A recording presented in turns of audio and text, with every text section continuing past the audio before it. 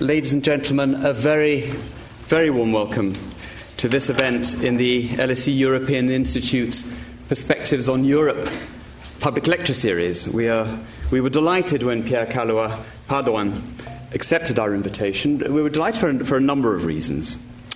First, because the LSE attaches great importance to its links with Italy, both at the level of students, at the faculty level, and something tells me that in the coming months and years those ties are only set to strengthen, in fact. The second reason for our pleasure is, of course, that Minister Padoan's topic is nothing if not ambitious and tackles the issue of the moment full on, namely the future of the EU economy. Now, an authoritative Italian statement on this rather pressing question is welcome, not only because of Italy's weight and role in the EU, obviously, but because the fate of the Eurozone is also intimately tied to Italy's own economic health. And there's obviously no way of disentangling the two. Neither one nor the other can be considered in isolation. Well, there's an original observation for you. But of course, there is a whole host of challenges confronting the EU's economy. And we look forward very much to what Minister Padoan has to say about these. Anything he says about Italy will be an added bonus, and I suggest will be of more than passing interest to this audience and to the much wider audience here in the UK, in the City of London, and across the EU.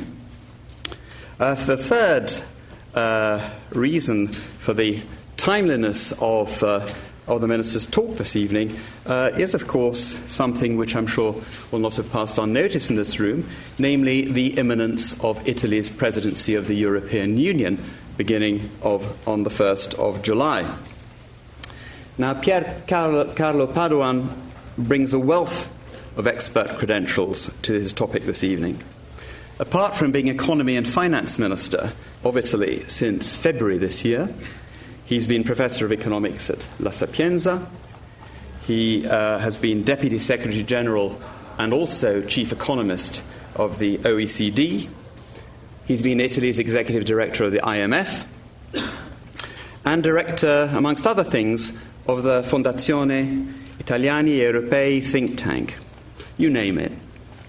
So as you can see, and as I hope you noticed a long time ago, those of you who are regulars here, we at LSE like to aim pretty high when we extend our invitations. Now, we will, of course, as per usual, leave a decent amount of time after Minister Padoan's presentation for questions. We look forward to his remarks very much, and it only remains for me to invite you, Minister, now to come to the lectern to share your thoughts and your analysis with us.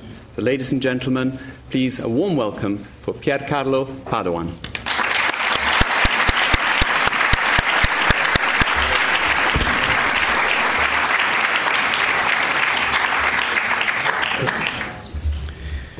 Thanks very much, Professor Fraser. Good evening to all of you. When I was a young graduate student in economics, thinking about what should I do next, I would consider going to some distinguished school of economics outside my country, and I said, of course, it would be great to go to the LSE, but they will never take me. And they didn't take me, not because... well, one reason is that because I did not apply eventually. But certainly, it's a great pleasure to be back here. I've been visiting LSE in a number of occasions for different reasons, but every time it's been exciting, and this time is particularly exciting.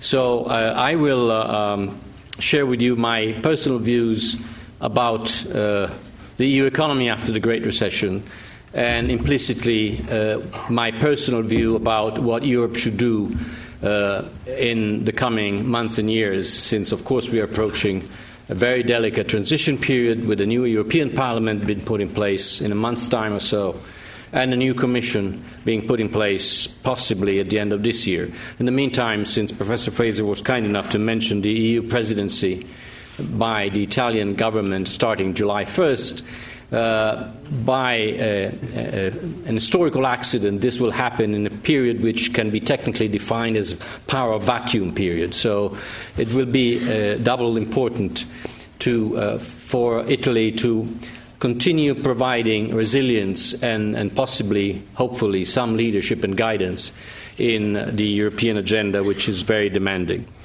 So let me start walking through a few slides, and which I do with great pleasure, because I have been most of my professional life a professor in Italian and foreign universities, and like they say, once a professor, always a professor. And I think that speaking to an audience like this is one of the most challenging jobs I've ever done, and I continue to think it is one of the most challenging ones. I hope I can manage to walk through this. Yes, I do. Great. So, first of all, something about the title. The EU economy, well, it speaks for itself. After the Great Recession, I hesitated a little bit to put this title in my presentation because in my previous life as chief economist of the OECD, I stated publicly more than once that the Great Recession was over, and I was wrong. So I hope this time I get it right for the good of Europe even more than the good of myself and my reputation. But I think that we're exiting the Great Recession. The problem is that it's not clear where we're going. And my main idea is that what is a major risk to Europe now is complacency. To think that because the cycle is turning finally positive in Europe and in the euro area, we have done all that needs to be done. I would not agree with that. Europe has done a lot, but still needs a lot that needs to be done, especially by putting a priority at the center of the policy and political debate, which is growth and jobs. In a nutshell, this slide summarizes my point, which I'll try to develop as quickly as I can.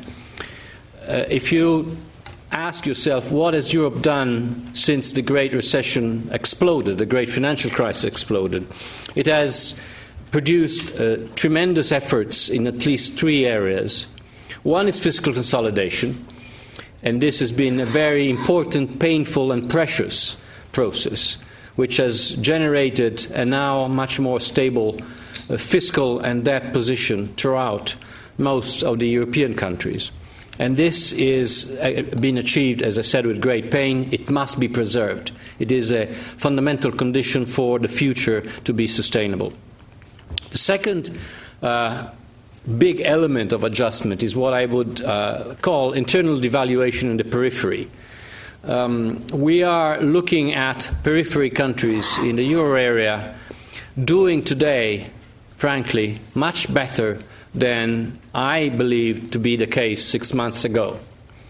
Ireland is out of the program. Portugal is about to exit the program. Spain has completed the special banking program, which is related to the banking sector problems. Of course, Greece is not out yet, but it's moving in the right direction. This is not to say that the adjustment is completed. By far it is not. But this has been a major effort. It's been very painful. It has a big price. It has paid a big price in terms of output losses and employment losses. Third adjustment, banking sector repair. And here, of course, the agenda is very rich and it's still in the making. Of course, banking union has made a lot of progress. More needs to be done. The third pillar of a banking union, which is deposit insurance, is still not on the agenda. Europe has almost completed the two pillars, the supervisory pillar and the crisis resolution pillar.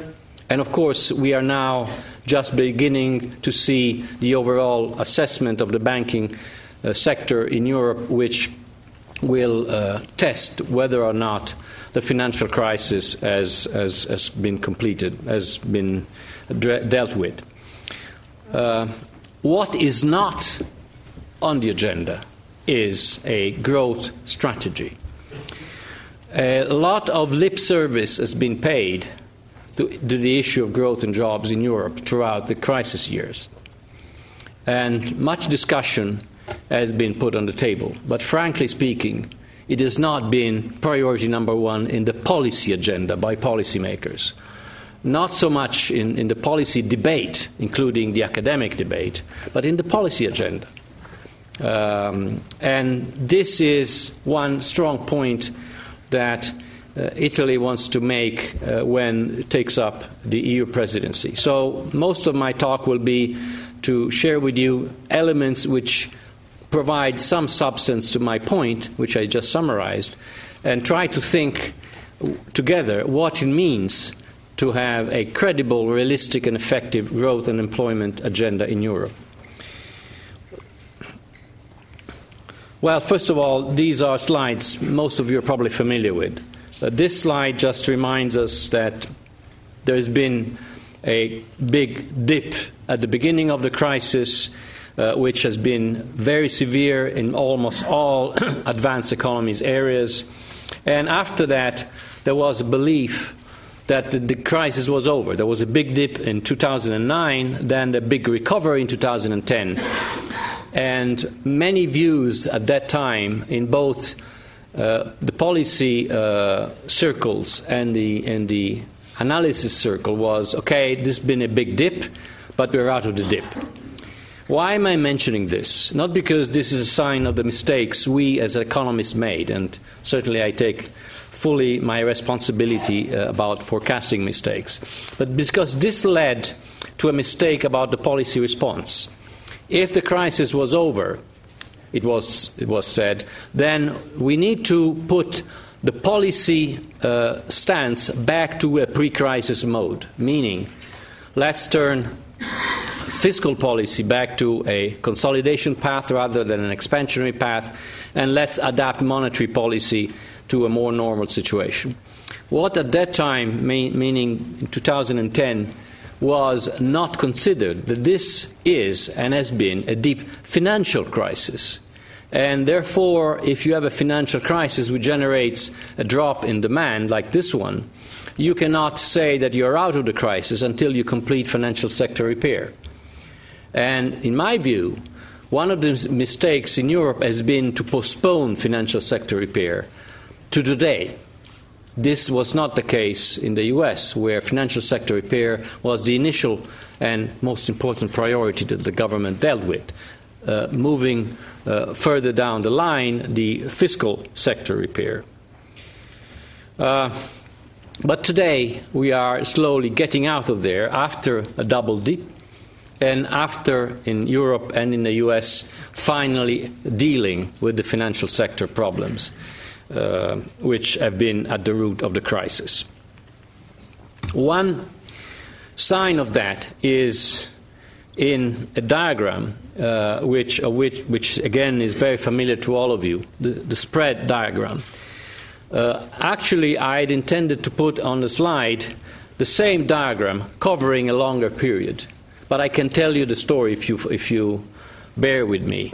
If probably all of you are familiar with the fact that if you expand backward this diagram and you go to, say, 2000, what you will see is a very fast and deep spread convergence in Europe, meaning that when the euro was announced and introduced, markets suddenly believed that this was a game changer. So all countries members of the euro have the same risk assessment, so spreads tend to go to zero. And you would see the flat line, including all euro area members from 2000 so forth until the breakout of the crisis, which in Europe means, of course, the breakout of the Greek crisis. So when the crisis broke out, spreads began to diverge dramatically, and for some time they kept on diverging. We are now again in a descending mode. What does this graph tells me?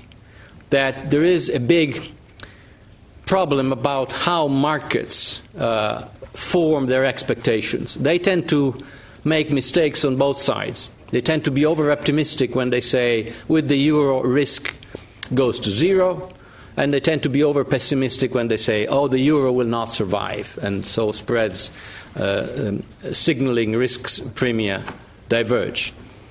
So there is a problem of generating an institutional architecture which provides confidence in the institutional setting. And this is where Europe, almost on the verge of collapse, eventually responded in a number of ways, but basically sending the signal that Europe was willing to do, as you know, whatever it takes to save the euro area construction. So Europe reacts to the crisis, but again my point is it has to do its homework until the end. And doing the homework is difficult, because one of the consequences of the crisis, again this is well known to you, is that we suddenly found ourselves sharing in the euro area a common currency, but understanding that the currency the currency circulating in Italy has the same name as the currency circulating in Germany, but we're talking about two different currencies. Because the domestic or sovereign risk in Italy is such that activity in one country which is perceived to be weak and unstable is very different from what is the perception, say, in Germany. Why has this been important? Because this generates a contradiction between having a single monetary policy and having a differentiated transmission mechanism. Why am I saying this? Because until the financial sector is fully repaired, this fragmentation cannot be said to be fully dealt with. So again, this is one additional piece of evidence that says financial sector repair is essential because this is a financial crisis. In the case of the euro, financial sector repair is essential because this is a necessary condition for monetary union to survive. So in the case of the euro area, the response to the financial crisis has an additional dimension, which is fighting fragmentation. This is more of the same as seen from a different perspective. I will not spend much time, but let me come to the adjustment. Again, as I said, the first response in Europe was let's deal with public finances first.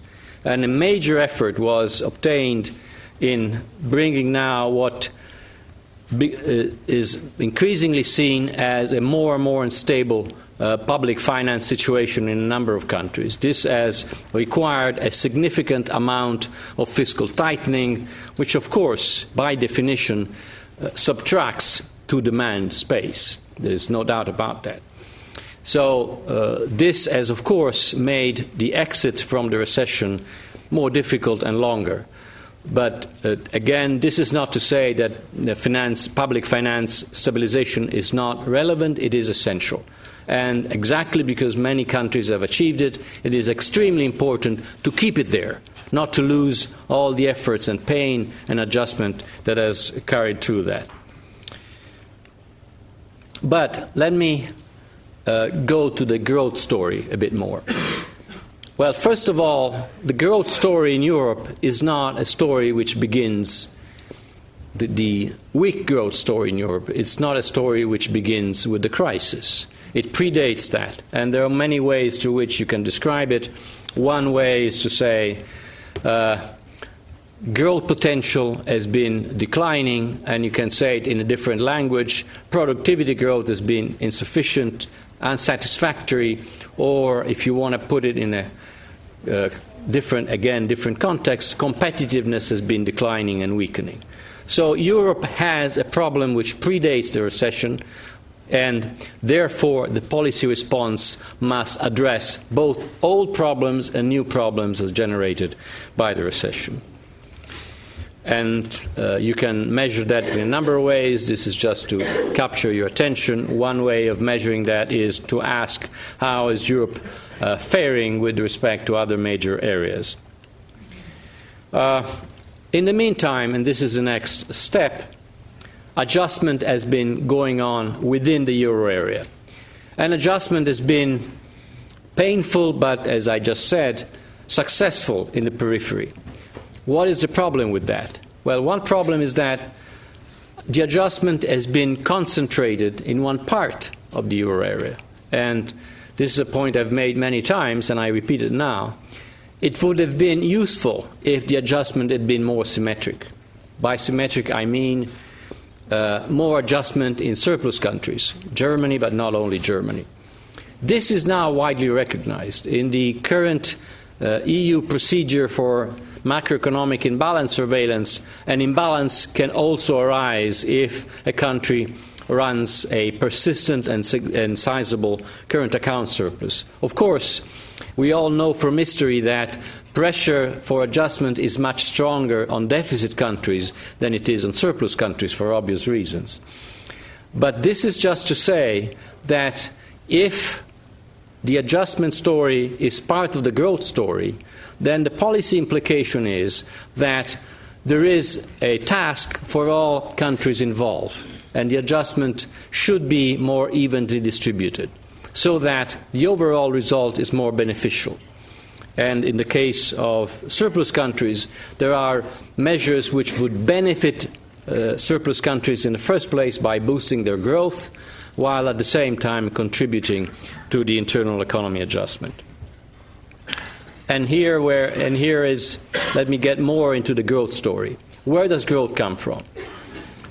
We're talking about medium to long-term growth. We're talking about potential growth. So clearly, the structural dimension, the structural agenda is key in boosting growth. And here the story is not new. It's actually boring. It's something we know. It is about structural policies. What is new is that now we have to recognize that there are two dimensions which can reinforce each other. One is the European dimension, which has an old name. Remember the single market? I was a young man when that was launched. I think that there's still a lot of potential in the single market. Now it has a different name. It covers a broad set of areas. But still there is a lot of potential which can be exploited through, for instance, service liberalization. And then there is a national dimension. Here I have a bullet point referring to my country, and you will forgive me for that. But Italy is a very clear example of a country where growth has been going down much before the crisis. Potential growth is now probably below 1%. And this is simply not enough for a big or medium-sized country which has a huge debt. And there is a reform agenda which needs to be implemented and possibly supported and boosted by the European agenda. So one element of a growth agenda is to be more specific and decisive in passing reforms and implementing reforms, meaning not only nice laws, simple laws, but strong implementation. Otherwise, the law is totally useless. It doesn't generate any result. And reforms have been carried out. This is one synthetic indicator that says that in the euro area, both in the core and the periphery, product market reforms, which are key, by the way, to generating growth and jobs, together with labor market reforms, have been carried out significantly. And if this is the case, then some growth is inbuilt in the Europe baseline. And therefore, this has to be strengthened and more needs to be done in that agenda. Of course, if you want to make it simple, the supply side is improving, the demand side could do better. Why is that important? Well, certainly we need demand to translate potential output into effective output. But there is another reason, which is it's deeper and more subtle in a way. There is increasing evidence that says that a given reform of the supply side, be it product or labor market, has a different impact in terms of, say, employment and growth, according to the intensity of the cycle. So if the cycle is strong or is getting stronger, then a given reform will have a more effective and visible impact in a shorter time. In other words, you need a favorable macroeconomic environment to get the most out of structural reforms. Or, again, you need a growth strategy which looks at both sides of the coin. If we don't get that right, then we are stuck in one problem which comes up very often when you look at macroeconomic descriptions of the euro economy, of the euro area economy, of European economy, but also other economies. Investment is been declining over time.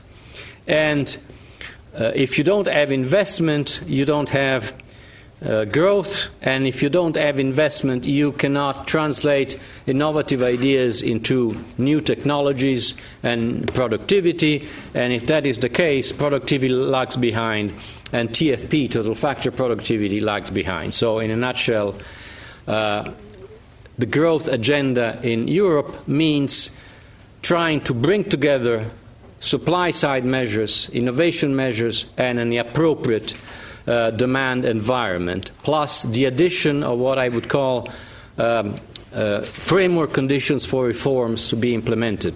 One example, again taken from my country. If you have an inefficient judiciary system, then litigations about breaking contracts will be extremely long, and therefore financing activities that imply frequent litigations will be more costly. If they will be more costly, there will be less investment, and therefore less growth because the judges are too slow. That's blunt, but just to raise the point. Or if there is corruption in one country, you know that there is a great reform that Parliament has passed, but it will not implement it at the local level because corruption will simply stop it. Or if public administration is not efficient, very honest public servants will take a long time to translate into implementation directives a law. All kinds of things like that make reforms much less effective. So you need a good environment, you need good laws, and you need a favorable macroeconomic framework. These three conditions are essential for a new growth strategy. If you don't do that, we will be facing for a long time with a huge unemployment rate, which is of course concentrated especially in the young cohorts. And just let me ask you one question. How long do you think an institutional integration project can last if for a long time it will accept and tolerate huge numbers, millions of unemployed? That is a political question. It's not an economic question. But I think this is the question that policymakers in Europe have to face today. Also because employment, in spite of the recovery, does not seem to be coming up. And this tells me that, number one, recovery is still too weak. Number two, maybe the way labor markets react to growth in terms of more jobs can be improved. So we need to rethink in a number of ways the way labor and product markets interact. Finally, it's not just about growth and jobs. It's about the fact that low growth and resource misallocation in terms of mismatches in the job market, for instance, generate inequality, and inequality feeds back on consumption growth. So this is my final slide. And the agenda for growth and jobs in Europe requires, let me summarize, policies that look at the macroeconomic environment with stability, which means fiscal consolidation to be achieved and maintained, structural policies both at the national and the European level, framework conditions, and, of course, not just GDP and jobs, but indicators of quality of life and social fairness. These are the ingredients. Let's see if we can mix them together in the right way. Thank you very much.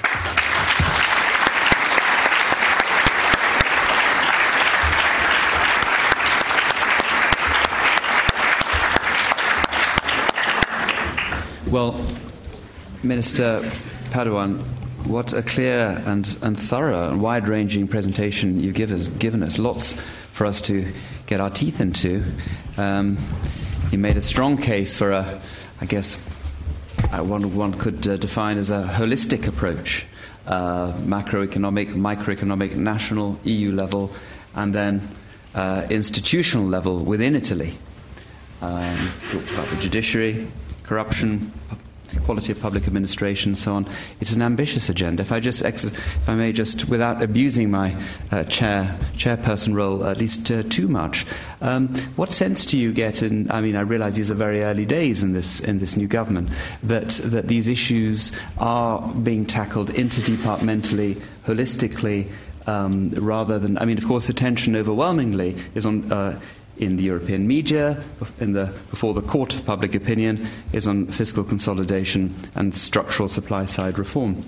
But there's more to it than that, as you suggested. I just wonder, in terms of what is your early sense in the early days of this administration, of the extent to which all these issues are seen as being of a piece and interrelated, and on their own, none of these particular strategies can yield much. Is there any sense of joined-up government? Is what I'm saying. There's a sense that they all need to be tackled, and is your sense that this is being done institutionally in a way which looks promising? Okay, it's on already. Well, thanks very much. The first thing I'd like to say about this is very much in the mind of a very energetic young boss I have. Which is much younger than I am, but I can tell you he can send very strong messages, very, very positive messages. The two aspects here. One is, yes, as you just mentioned, if your problems are deep-rooted in past obstacles that have accumulated over time, and these are compounded by a very long recession period, then there is no shortcut to the way you deal with those problems. You need a comprehensive strategy. And the view of the government is that you have to include, as much as possible, the elements of my mix into the measures. And the measures that so far have been introduced by the government are structural measures, labor market reform, institutional reform, which has a huge impact on the way economic decisions are made, because they will introduce political certainty and confidence about the fact that one government will stay there for the time needed to get those reforms through. Other reforms about the tax system, so a reform agenda which is very rich, number one. Number two, strong effort in terms of implementation, including implementing the judiciary reform, which was passed by the previous government, and the public administration reform, also introduced by the previous government, which needs to be implemented. And a tax relief operation which benefits both households, especially low-income ones, and companies, so that the tax wedge is at least marginally reduced, adding to competitiveness. No single measure alone, as you said, will do the trick. But all of them should at least achieve the target or kick-starting a new growth phase, also by injecting confidence. Why am I mentioning confidence? Because confidence is turning out, including in a bit more sophisticated analytical econometric studies, a key ingredient in determining whether or not you want to make a long-term decision, be it investment decision or acquisition of durable goods, or you name it. If we have to move from a short-term emergency reaction to the crisis to a long-term building attitude, you need to have confidence about the medium to long term. So the idea is that this basket of measures, including, let me repeat, the institutional reform agenda, will increase confidence in the medium to long term, and therefore boost confidence and generate responses with additional resources. All of this is done while the European and Italian self-imposed fiscal discipline is respected and maintained. So can we square the circle? Well, we're trying to do that. We'll see whether to what extent we are right or wrong, but this is the idea. Thank you very much. Right, we have time for questions. If you'd like to indicate your keenness to put a question, I will do the usual boring chairperson's thing of asking you, please keep it short and sweet. One question, no speeches. If you could say who you are, what your affiliation is, and wait for the roving microphone to be brought to you. I suggest we take questions one by one, or do you want to cluster them? Whatever. Yes. It depends how many of them. We'll start. So if there's too many, clustering is a way of squeezing. Well, I think we'll start one by one. It's often a better way of giving a good answer to a question. Right, okay. Yes, the lady at the front had her hand up almost straight away. I'm Giorgia Maffini, Oxford University Centre for Business Taxation. So my question would be on taxes. So the UK has recently become the most competitive jurisdiction in the G20 with regards to business taxation, and this has attracted a lot of companies from other European countries. So my question, and this means losing probably jobs and growth from other European countries, is the UK an example for the Italian government in terms of cutting both welfare expenses and taxes? Or is it a problem? And if it is a problem, will this be a problem raised in Europe as well? Thank you. I didn't get your point right. Are you saying that the UK is a problem for Europe? So basically, the UK is becoming very aggressive in terms of tax competitiveness. Okay. So I know that countries like Germany are really worried about this. I wonder what the Italian. Yeah, okay. Well, I have a different perception. I was yesterday in a meeting in Paris where I met 4 finance ministers, colleagues of mine, including George Osborne, and including the Spanish minister, the French minister, and the German minister. And we got together because we proudly launched an initiative which now involves now 44 jurisdictions and will involve many more, about a common taxation policy, in particular about the automatic exchange of information to fight tax evasion. So this is just one example to say, to your implicit question, that you can do tax policies in a cooperative fashion. It's not necessarily about tax competition. This is one point. The other point is that, and this is my view, you can have a lot of tax competition provided that it is done on a common ground. So there is some work that needs to be agreed upon in defining, for instance, a common tax base for corporate, and then letting all the players decide which tax rate they want to apply. So I find this is totally legitimate and actually beneficial. What is not acceptable is unfair competition and a lack of transparency. And this is the other side of the coin. Some of you may be familiar with the BEPS G20 OECD/OECD initiative, which is just beginning to be implemented, which aims exactly at tackling the issue of avoiding no taxation regimes that some companies enjoy because of lack of transparency, lack of a level playing field. Having said that, let me tell you that in my new job, I would love to lower taxes as much as I could. I would really love to do that. But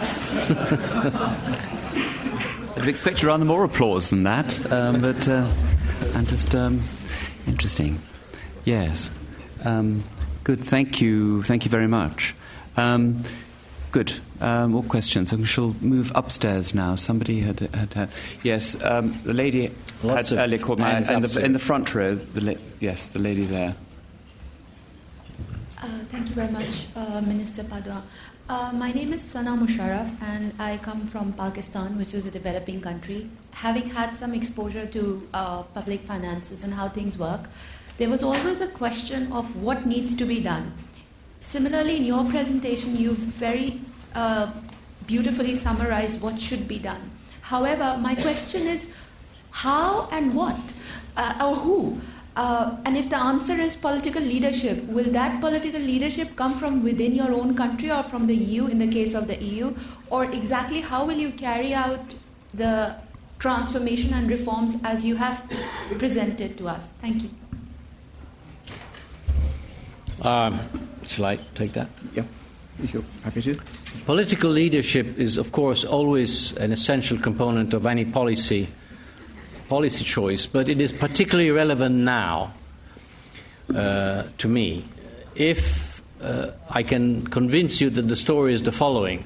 Europe is now on a weak growth path. It can continue to do that, muddling through for several years, and not really getting out of the slump, and not really generating new jobs. Or it can jump on a different growth path by injecting quickly and credibly structural reforms, both at the national level for, to me, all countries involved, and also the European level. The difference between those two alternative paths at the bifurcation point is exactly the amount of political leadership. If there is enough political leadership, then you can jump on the good path. If there's not enough, then you just muddle through for some time and you don't really address the problems. So political leadership is an essential element in determining how you what you do when you come to the bifurcation point. So, but where will it come from? That was the question. Sorry? Where will it come from? Well, I can tell you, I know a boss of mine that has a lot of political leadership. Where it comes from, I still have to ask him. I have to be, more intimate with him. Jolly good. Thank you. Right, a lot of people want to put questions. We'll try and we're making good speed, and we've got plenty of time. Yes, John Palmer and Ian Begg. Thank you very much, Mr Padoan, for the clarity with which you've outlined the challenges facing your country and the rest of the European Union, the euro area. Given the kind of reforms that you're seeking, I wonder whether, with the Italian presidency coming up, you've reflected on to what extent the Union collectively, the euro area perhaps more specifically, could facilitate the context of those reforms by acknowledging the need for some kind of debt, partial or otherwise, debt cancellation, because there is still an enormous debt overhang which may militate against the success of the reforms that you seek in the longer run. And just a sentence question to add to that. I hear quite a lot of discussion about the potential for a much, much bigger role for the European Investment Bank than has ever been conceived before. Do you recognize that possibility? Well, you have two questions. One is broad-ranging about debt. How do you deal with that? I would recast your point in a different context. What I would be happy to see is not so much debt cancellation, but rather a positive debt dynamics, meaning that I see debt going down. And if it goes down, it means that you're in the right path. Of course, one could argue in order to have debt to go down, you first need to cancel some of that. This is a very delicate and controversial issue. My answer to that point would be what you really need to bring that down is more growth, real and nominal. I'd like to see a little bit more of inflation, maybe. That wouldn't be bad. I'm old enough to remember when inflation was really bad. Now maybe inflation is not so bad after all, if we had a little bit more. On the EIB, yes, my answer is yes. I think that's a very important instrument. Maybe we can use it more, quote-unquote, don't quote me, quote-unquote, aggressively, meaning that you can involve the EIB in more SME financing with more risk guarantees coming from other sources as well. We can rethink the way we use the huge amount of resources available, both public and private, for financing for growth. And this, by the way, will be one of the other chapters that we intend to put on the table when we are EU president. Thank you very much. Ian Begg. Just at the front here.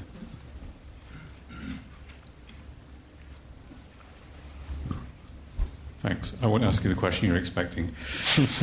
The first question is how your accurate description of insufficient demand can be dealt with.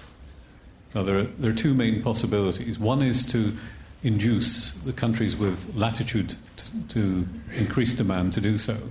Essentially, it means getting the Germans, the Swedes, and the Dutch, all these countries with surpluses, to spend more. And yet they don't want to. So how do you reconcile that in political terms?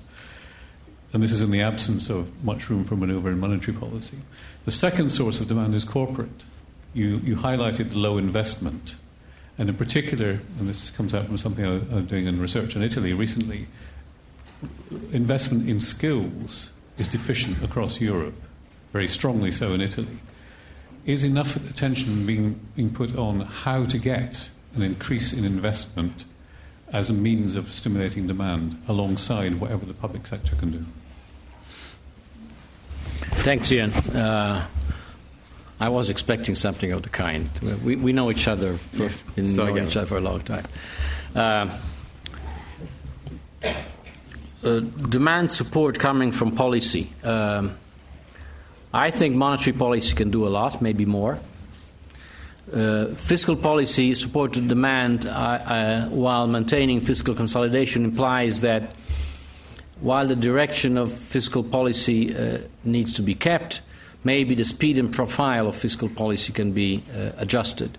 Or to put it differently, I think that there is now agreement that some years back, in some countries, at some stage, the pace of fiscal consolidation could have been slower. Let me put it this way. So this is where I see public support. But I see most of the demand gap to be filled by private sector demand, and notably investment. And investment, private sector investment, would do a lot in helping the rebalancing story. I mentioned that in passing in my presentation. Germany, as low investment, and the current account surplus is largely reflecting the excess savings over investment, which to me does not mean that savings should be reduced, but investment should be raised. And so the next question would be, how do you raise investment? Well, in the case of Germany, one thing that the OECD has been, sorry if I mentioned the OECD, but has been repeating to Germany over and over is that through, say, service sector liberalization in Germany, you would definitely boost investment. Germany is a great manufacturing sector. It does not have a great service sector. So if you boost investment by liberalizing, you boost the growth rate in Germany, and you help demand in the euro area. And you do that on a permanent basis. So this is how I would see it. There is some fiscal space. You can use better the fiscal space. There's significant monetary space which can be enhanced. And there is a lot of demand that can come from the private sector, especially in terms of investment. So that would be my approach to that. Skills? Well, investment in a broad sense, so investment in skills. Of course, that in the first place implies investment in education, which has a quantitative component, but then a qualitative component as well. Investment in education, we know from evidence, is the most effective investment in terms of long-term growth. The problem with investment in education, as far as I know, is that to generate results takes a long time, really a long time. You first have to invest in the education system, then you have to produce skills, and those skills have to be incorporated into human capital, and then human capital has to be applied to your production activities. So you have to accumulate a number of cycles. But at the end of the day, if you measure what you get, it's the best investment you can get, is investment in education and skills. Thank you. Thank you. We'll go upstairs now. Yes, the gentleman, in the white shirt, just exactly, yeah. Hello, Eric Alsson from AKO Capital. Clearly the political leadership is there to boost growth and induce structural reform in Italy. But what would you say is the biggest risk for this not happening? So I'm sitting here in 3 years and Italy hasn't really started growing. Thanks. I apologize. I was trying to identify you, and while I'm trying to look at you, I was not listening to you. I'll try and ask it. Apologies for that. Then. But can you please quickly repeat the question? No worries. So clearly the political leadership is now there in Italy, and the willingness for reform. But what do you think is the biggest risk that this doesn't happen, so that we sit here in 3 years and Italy hasn't really boosted growth and hasn't really implemented all of these things? The greatest risk is that there is not enough time for the reform process to bear fruits, so to make them credible. And time can be cut short for a number of reasons, both domestic and international. I'll let you think about those. They're quite obvious, I guess. Good, thank you. The gentleman in the front row in the pale jacket, yeah. Problem is that more answers I give, more questions I see that. You have to take 3 more after this. Yeah. Okay. Yeah, sure. Okay. Bernard Casey from the University of Warwick, London School of Economics, and once upon a time I used to work briefly for you when you were in DELSA at the OECD. It was a long time ago. I remember you, you might not remember me. I was going to ask you about Casa di Integrazione and Toto Nomine, but I actually decided I'm not going to ask you about that. So I won't ask about Italy. I'm going to ask about investment. And I'm going to follow up your previous question about investment in education being highly important, which I might or might not agree with. The problem is that according to the way in which we manage our public accounts and our European accounts, investment in education is not investment, nor is investment in health, and I can think of a number of things which might actually be conducive to achieving what we are seeking to achieve, but in fact the system of national accounts and European accounts actually penalises such activities. Do you think there is a scope for redefining European accounts and redefining the meaning of investment thereby? And if you are, where are the limits of investment? Since I've also heard, and I remember when I was even at the OECD, people talking from France, I think at the time, about how defence expenditure was investment in security. So could you comment on that instead of... But you might have a word about the Casa di Integrazione, the Jobs Act, and also you might mention the Toto Nomine when we're talking about structural reform of administration. Thank you.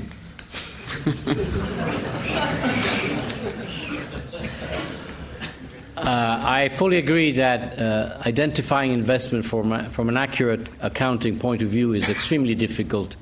And of course, what at least we should settle for is to have a common view what generates investment. This is, I think, it's only a part of your question.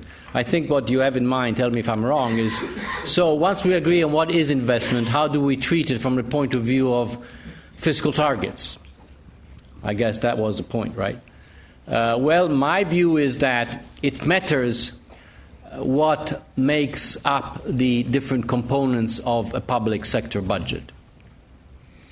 You can achieve the same amount of quantitative fiscal consolidation in many different ways according to the composition of spending and the composition of taxation. This is an old traditional OECD topic which you're probably familiar with. And therefore, if we accept that quality also matters, we can achieve fiscal consolidation with very different impacts on growth and inequality and other targets. So I would argue strongly in favor of a much more qualitative approach to budget accounting and the policy implications of how you treat the budget items once you agree on what you're measuring. Thank you. Thank you. Yes. Sorry, gentleman in the blue shirt. Just there. Hi, my name is Federico Santi. I'm here on behalf of Eurasia Group, which is a political risk advisory firm. You mentioned persisting financial segmentation in the EU. Could you be a little more specific on your assessment of the agreement that was reached on banking union recently, more specifically with regards to the single resolution mechanism? And do you think there are any risks involved in the ongoing review of banks on the part of the ECB? Given that the framework that was agreed will not be in place by the time the results of this exercise will be released later this year. Thank you. You can My view on banking union at the stage it is that it's a good compromise. It's a half-full glass. Maybe a few months ago I would have said, no, I want more. But at the end of the day, it is a good compromise for two reasons. One is because it establishes almost completely the pillar about crisis resolution in addition to the single supervisory mechanism. Something else needs to be added, some technical details, but most importantly, the common fiscal backstop needs to be put in place. Having said that, I think I always remind myself that if you compare Europe today with Europe 2010, the institutional architecture of Europe is hugely changed. No one would have thought, or maybe some visionaries would have thought in 2010, with the then existing institutional framework for Europe, which was basically, if not exclusively, a fiscal framework, that you would have a different approach to crisis management by the ECB on the verge of introducing quantitative easing, and an almost full-fledged banking union.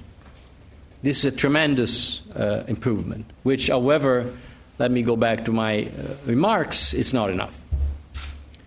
So that tells you a lot about how Europe reacts. Of course, you need a huge crisis to do something, but that's true of many countries, not just Europe. Second point, what do I expect from the comprehensive assessment? I expect to be a transparent and therefore effective operation, even if there might be individual cases of some banks needing to upgrade and strengthen their capital. But I think the measure of success will be the credibility of this exercise. And the way I understand it from outside, I'm not involved, of course, in the exercise, is that this is exactly the way it's been introduced. So I'm confident that the comprehensive assessment will, at the end, generate a stronger financial sector in Europe and will complete the financial sector repair agenda which I mentioned. That's it. I think we've got time for a couple more questions, and then we'll have to call a halt. Yes, the lady in the green blouse. Yeah. I'm Milena Lee, a teacher. I do not see any advantage in joining the ERF, the European Redemption Fund, and the Sorry, could you speak a little bit louder, please, and hold it the microphone as close to your mouth as possible? I do not see any advantage in joining the ERF, the European Redemption Fund, and the TTIP, the Transatlantic Trade Investment Partnership. What steps have you taken to ensure that Italian people are fully informed of the consequences of such a move? Which move? The TTP? Yeah, the TTIP and the European Redemption Fund. What measures have we taken to make that public knowledge? Yes, that's right, yes, and make sure that people are fully aware of the consequences of such a move, yes.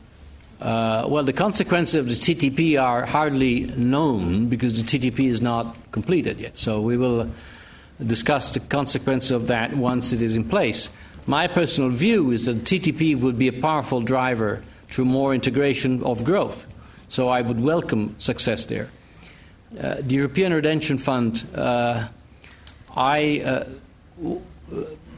me, why should we worry about the implications? Why is that? Do you see that as a threat to citizens to have a European Redemption Fund? That I'm sorry, I cannot get your point.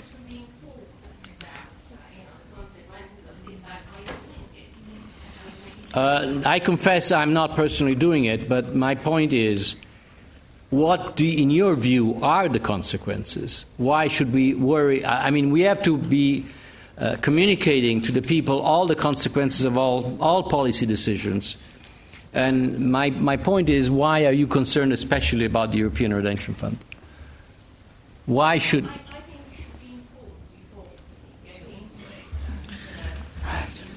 Okay, I get the message, yes. I'll just want to tell you that issues like that have been widely debated in the European Parliament, and the European Parliament also had a dialogue with the European Council and with European member states on those issues. So that is one way of making the broader public aware of important but still quite technical policy decisions. But anyways, I take the point. We'll try to communicate better.